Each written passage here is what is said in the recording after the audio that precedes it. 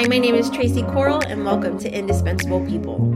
I'm a wife, mom, teacher, pastor, and missionary, and I believe that every person should have the opportunity to know Christ, grow in Him, and serve Him with the gifts that He has given, no matter their ability. Over 65 million Americans have a disability. That's 25% of the population. However, over 80% of them are not inside the walls of our church. Let's dive into those hard topics, biblical foundations, perceptions, and world-changing ideas.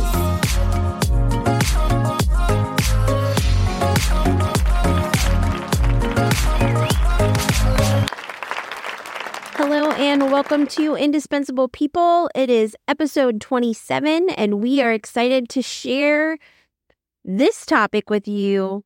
Hold on. Men. Specifically, men in ministry, men in disability ministry, men and their impact on their family. So just recently, I was reading an article from, it's called Theology for People, and it is by Nick Caddy, and it's the impact on kids of dad's faith and church attendance.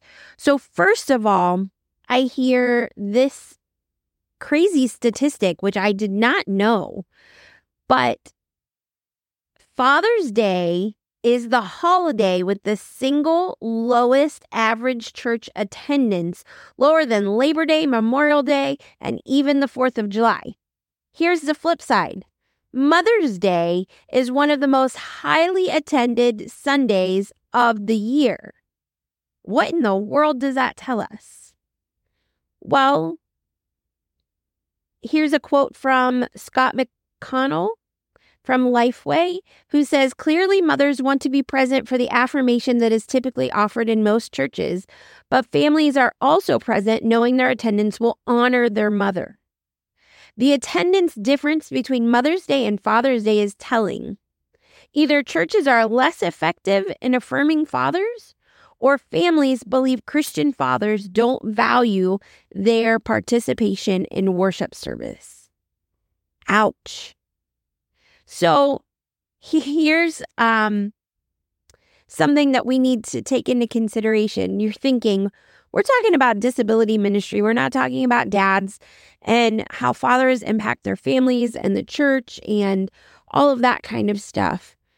But we are, because men have an incredible impact on the people they surround. Here's some interesting statistics, okay? If a father does not go to church, even if the wife does, only 1 in 50 children will become a regular worshiper.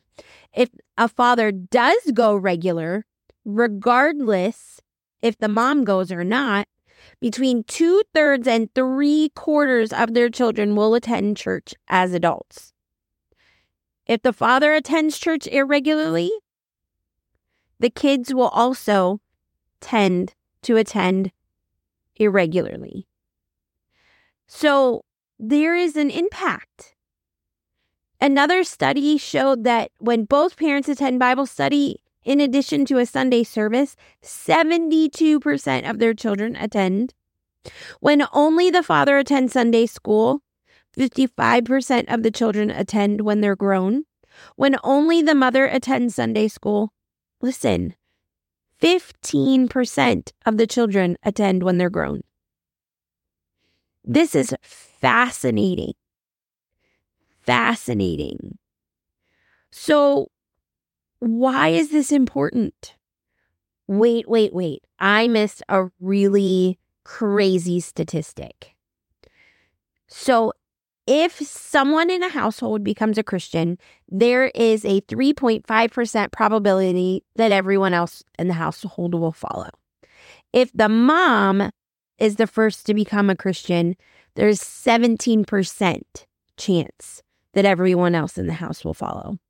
However, if the father is the first to believe, there's a 93% probability that everyone else in the household will follow. That is mind-blowing.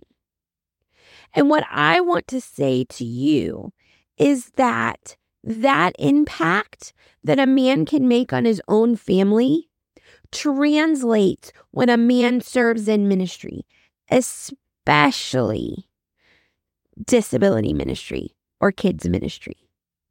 The impact is huge.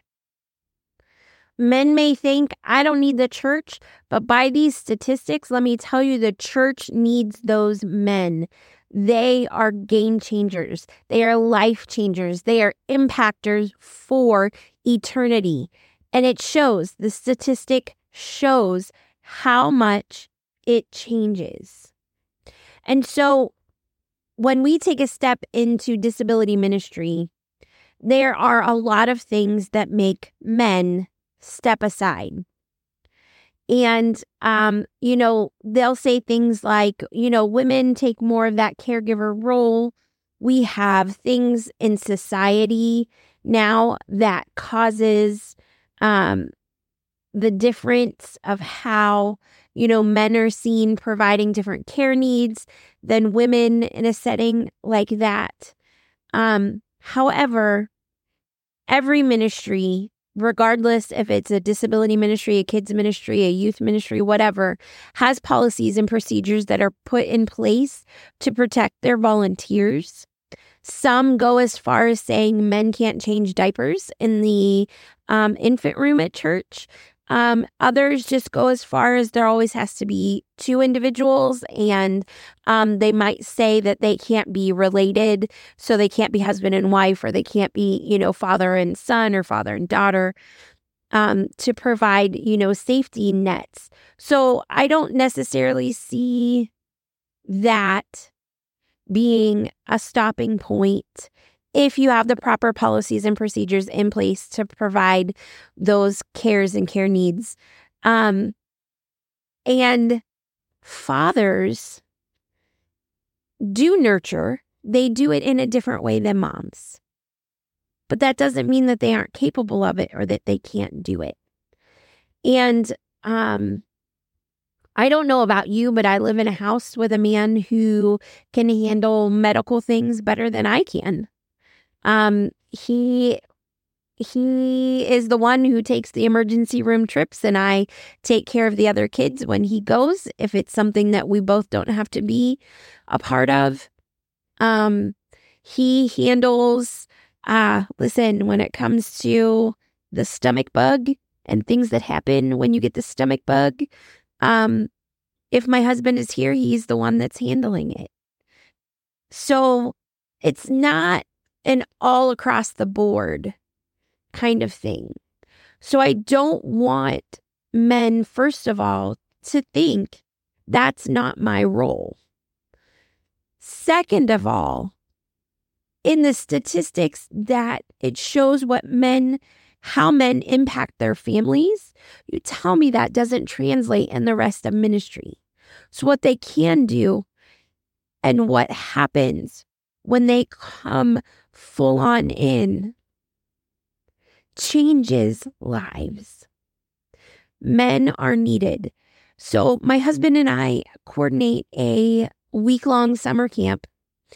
And part of the challenge is getting volunteers. And the biggest challenge is finding men who will willingly volunteer. Part of our policies for our ministry is that women serve with women and men serve with men. And that provides a layer of safety. But every year, we're always looking for more men to serve. And I also understand that there are other things that come along with that, where maybe the man is a provider and taking off work is not an option. There's all kinds of other reasons why men may or may not participate. But the biggest one that I hear is the comfort level that men have in serving and providing those care needs for people who may need things in the restroom, who may need, guidance, direction, help in, hey, go ahead and put your socks on, get your shirt, whatever, whenever they're in the shower, hey, did you wash your hair? That kind of thing. However, That is, first of all, I always say to people, whenever you're thinking about the care needs that you have to provide for someone else, let's just say, for instance, no one really wants to do all those care needs for someone else. It's really not like, woohoo, I get to give somebody a shower today. Nobody's, out there celebrating their excitement for that type of thing. It's just what has to be done, and it may help or bother someone. Now, we're talking things that aren't going to happen in your church. But I think sometimes that's what men's minds go to. They go to the worst possible thing that they might have to do. And here's the thing.